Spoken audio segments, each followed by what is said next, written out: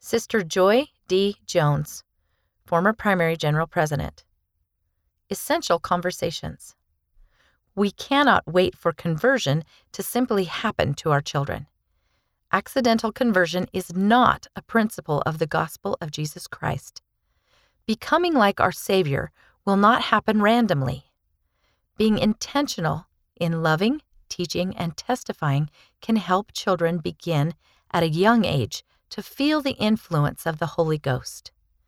The Holy Ghost is essential to our children's testimony of and conversion to Jesus Christ.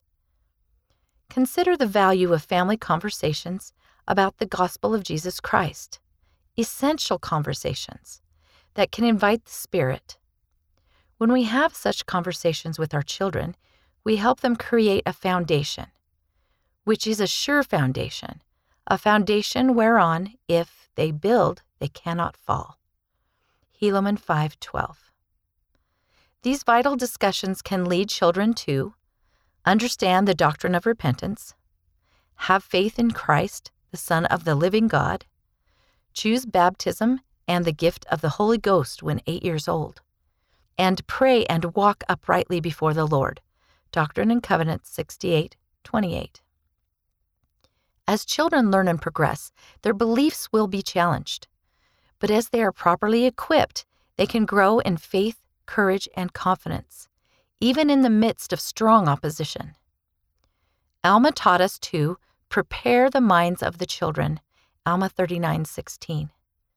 We are preparing the rising generation to be the future defenders of the faith, to understand that they are free to act for themselves, to choose the way of everlasting death or the way of eternal life, 2 Nephi 10:23. Children deserve to understand this great truth. Eternity is the wrong thing to be wrong about. May our simple yet essential conversations with our children help them to enjoy the words of eternal life now, so that they may enjoy eternal life in the world to come, even immortal glory. Moses 6:59.